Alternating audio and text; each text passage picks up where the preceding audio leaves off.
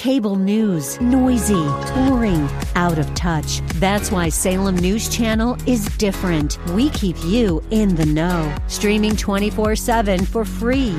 Home to the greatest collection of conservative voices like Dennis Prager, Jay Sekulow, Mike Gallagher, and more. Salem News Channel is unfiltered and unapologetic. Watch anytime, on any screen, at snc.tv and Local Now Channel 525. AM630TheWord.com's Church of the Week page presents today's devotional featuring Pastor Wick Turner of First Baptist Church of Christine.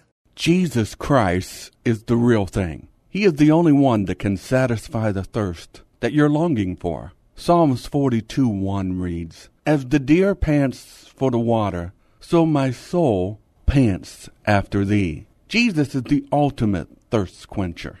He says, "He that drinks of this water shall never thirst again." And when you drink from his water, he will satisfy things that this world cannot. Are you thirsty today?